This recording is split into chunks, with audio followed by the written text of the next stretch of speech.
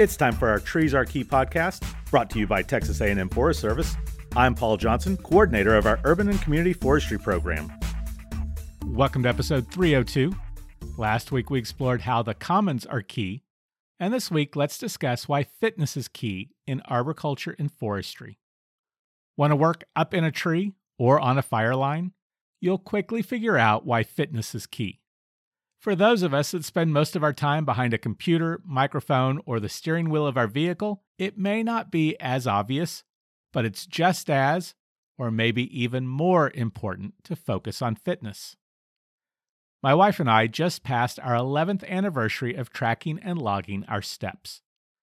We picked up a Nintendo personal trainer walking after the holidays 11 years ago and have used them daily to track our steps.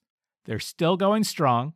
And as an example, in those 11 years, I've logged over 48 million steps, which is approximately 24,000 miles, just about enough to have circumnavigated the Earth. If you've known me during this time, you'll know that my fitness level and weight has fluctuated even while consistently making my step goal of 10,000, now 13,000 steps a day. Of course, there are days that I've missed goal, but there are also days that I've doubled or tripled goal. It's amazing how effective Disney World was for exceeding my step goals. If there is a silver lining to 2020 and the global pandemic, it's that there's been less time away from home and more time to focus on health, fitness, and self-care. I'll admit, the first 3 months of the lockdown were spent self-soothing with food and drink. I was still meeting my step goal, but I was consuming many more calories than I was expending, and my weight was creeping up again. Let's just say that over the last 18 years, I've been very accomplished at gaining weight and losing weight. Maintenance has been much more challenging. After 3 months of sitting at home, working, eating, and drinking, I decided to make a change, as much for my mental health as for my physical health. It was time to increase my fitness. I spent more time outside, getting sun and moving. I know there are many philosophies about fitness, but for me, the only thing that has ever really worked is to eat and drink less and move more. Ultimately, weight loss comes from caloric deficits. The magic is in finding what lifestyle changes best allow you to exert the control needed to eat less and move more. It's up to you and your healthcare professional to decide if that means keto, carnivore, low carb, low fat, Mediterranean, Jenny Craig, intermittent fasting, Mayo diet. The list goes on and on. Eating less may not be enough. You may also need to move more. I was figuring out that I had an available time issue. Yes, I could walk more, but there are only so many hours available in the day. So I decided to try increasing the intensity by running. For the first time in my adult life, I was running without being chased by something. I'm not advocating for running. The higher impact may not be a good choice for you. Maybe swimming's a better option, riding a bicycle. Once I adapted to running 3 days a week, I decided to then add resistance training. But the gyms and rec center were all closed, so I started experimenting with bodyweight resistance training, also known as calisthenics, 3 times a week. Lots of push-ups, pull-ups, squats, rows, all with minimal equipment. I've done many of my workouts on a nearby playground. I can do actual, proper pull-ups for the first time in my adult life. It's likely that I could safely and efficiently climb a tree. Yes, I may be a bit nostalgic about climbing and pruning trees from when I was younger. Maybe I should try a recreational tree climbing experience. One of the challenges and blessings we face is that our bodies are very adaptable. Kind of like a tree.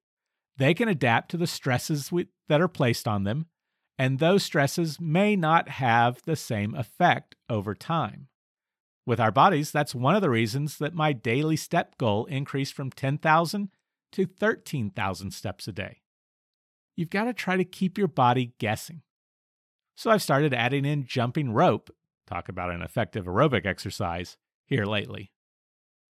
In forestry and wildland firefighting, we utilize the work capacity test to evaluate fitness. Here's an excerpt from the U.S. Forest Service pamphlet, quote, "Wildland firefighting and other forms of field work demand a high level of fitness to safely perform arduous, day-long work in difficult environmental conditions, including steep terrain, extreme temperatures, altitude, and smoke, and to meet unforeseen emergencies. When prolonged hard work is involved, fitness is the most important factor in work capacity. Work capacity is a composite of fitness, acclimatization, nutrition, skill, experience, motivation, and intelligence. Fitness is the most important factor. Fitness has two components, aerobic and muscular strength. Aerobic fitness is a measure of your ability to supply working muscles with the oxygen they need to perform vigorous, day-long work. When you can deliver and use oxygen efficiently, you can do work without undue fatigue. Muscular fitness includes strength, muscular endurance, and flexibility. Strong workers can lift and carry heavy loads with less fatigue or risk of injury. Muscular endurance enables you to continue working at otherwise fatiguing tasks, and flexibility means a better range of motion that lowers the risk of injury. Most wildland firefighters must meet minimum levels of fitness requirements for the types of duties they are assigned. There's the arduous pack test, a 3-mile hike with a 45-pound pack in 45 minutes or less. Moderate capacity, 2-mile hike with a 25-pound pack in 30 minutes or less. Or light duty, walk 1 mile in 16 minutes, no pack. Arduous work involves above average endurance, aerobic fitness, lifting more than 50 pounds, muscular fitness, and occasional demands for extraordinarily strenuous activities. All wildland firefighters perform arduous duty. Moderate work involves lifting 25 to 50 pounds and occasional demand for moderately strenuous activity. Safety officers and fire behavior officers perform moderate duty. Light work involves mainly office-type work with occasional field activity. Jogging during the work capacity test is not permitted. The energy cost of the pack test is similar to fireline work. Pack test performance relates directly to muscular fitness. Because of the test distance, the pack test is an excellent indicator of the capacity to perform prolonged arduous work under adverse conditions with a reserve to meet unforeseen emergencies." End quote. You can also check out health.gov for the second edition of the Physical Activity Guideline for Americans for more information on how much we should be moving. What's your fitness level? Could you qualify for the fire line? What are your favorite fitness routines? Please let us know on facebook.com/treesarekey or tweet @treevangelist. It's time for our Tree of the Week Species Spotlight. This week's tree comes from our Trees of Texas website, texastreeid.tamu.edu. Chinkapin oak, Quercus muhlenbergii, is a deciduous Texas native, medium or large tree reaching a height of 70 feet and a trunk to 3 feet in diameter with a rounded crown of glossy green foliage. It's also planted widely as a shade tree suitable for limestone soils. Chinkapin oak occurs from northeast Texas to central Texas and south to the Guadalupe River, and also in the mountains of West Texas, growing on mostly limestone soils, especially at the base of bluffs and along stream courses. Their leaves are simple, alternate, oval to elliptical or oblong in shape, 4 to 6 inches long, 1.5 to 2 inches wide, leaf edge rather sharply toothed but without bristle tips, teeth slightly recurved. Separate male and female flowers appear in spring on the same tree. Male flowers borne on a yellowish catkin 3 to 4 inches long, and female flowers are less conspicuous and reddish. Their fruit is an acorn requiring just 1 season to mature, 1/2 to 1 1/4 inches long, light to dark brown when ripe, enclosed by 1/2 its length by the bowl-shaped cup. This acorn is edible if roasted. Chinkapin oak bark is light gray, breaking into short, narrow flakes on the main trunk and limbs, and is deeply furrowed on older trunks. Their wood is heavy, hard, strong, durable, and takes an excellent polish. Used for barrels, fencing, cross ties, fuel, and occasionally for furniture. Swamp chestnut oak, Quercus machausii, is similar but occurs in southeast Texas and has larger leaves with rounded teeth.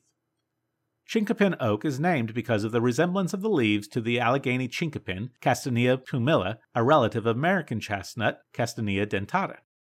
Be sure to visit our Texas Tree Selector website to find trees which are appropriate for your planting location, texastreeplanting.tamu.edu.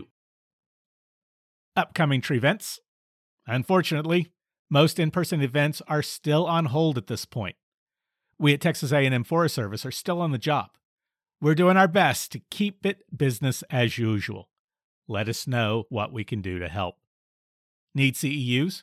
Keep your eyes open for the various webinars from the likes of Tree Fund to keep current and be ready when it's time to renew your credentials. We'll let you know when in-person events come back online. Pun intended. Quick update. You can now find Trees Are Key on Spotify. Join us next week as we explore how prescriptions are key. From bespoke fertilization to plant healthcare plans to pruning specifications, our prescriptions are key to efficient and effective tree care. That's next week on Trees Are Key. Thanks for listening. Our agency website is tfsweb.tamu.edu. You can reach me on Twitter and Instagram at Treevangelist and on Facebook.com/TreesAreKey. Please take a moment and share us with your family and friends and rate and review us on iTunes. It'll help others find us. Until next week on Trees Are Key.